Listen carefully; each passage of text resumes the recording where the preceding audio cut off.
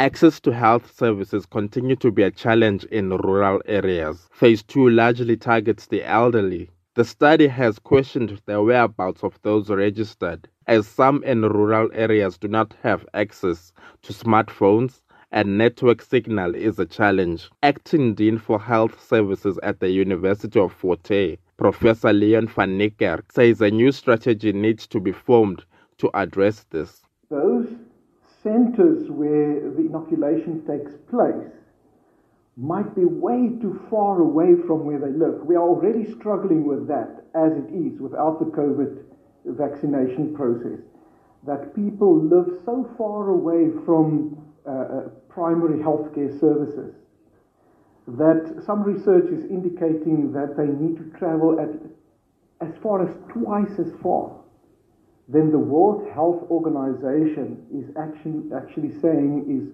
fine for a person in a developing country. Provincial Controlesa Chairman Mmuelo Nokonyana believes the government should play a more effective role in addressing the challenges rural communities face. Our people have no money. In the average, about 80 kilometers to these towns. And the roads are very bad. And people have no money.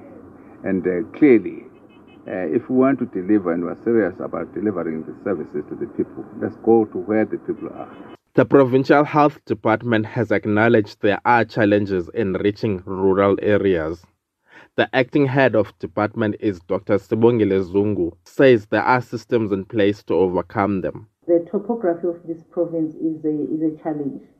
And therefore, that is why in looking at primary health care, we also have health promoters and we also have community health workers.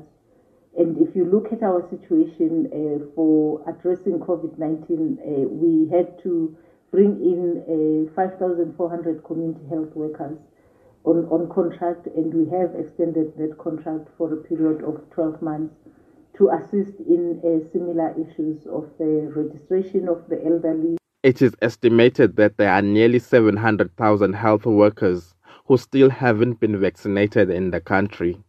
More vaccination sites are expected to be established throughout the province. Abongile Yankees, SABC News, Eastern Cape.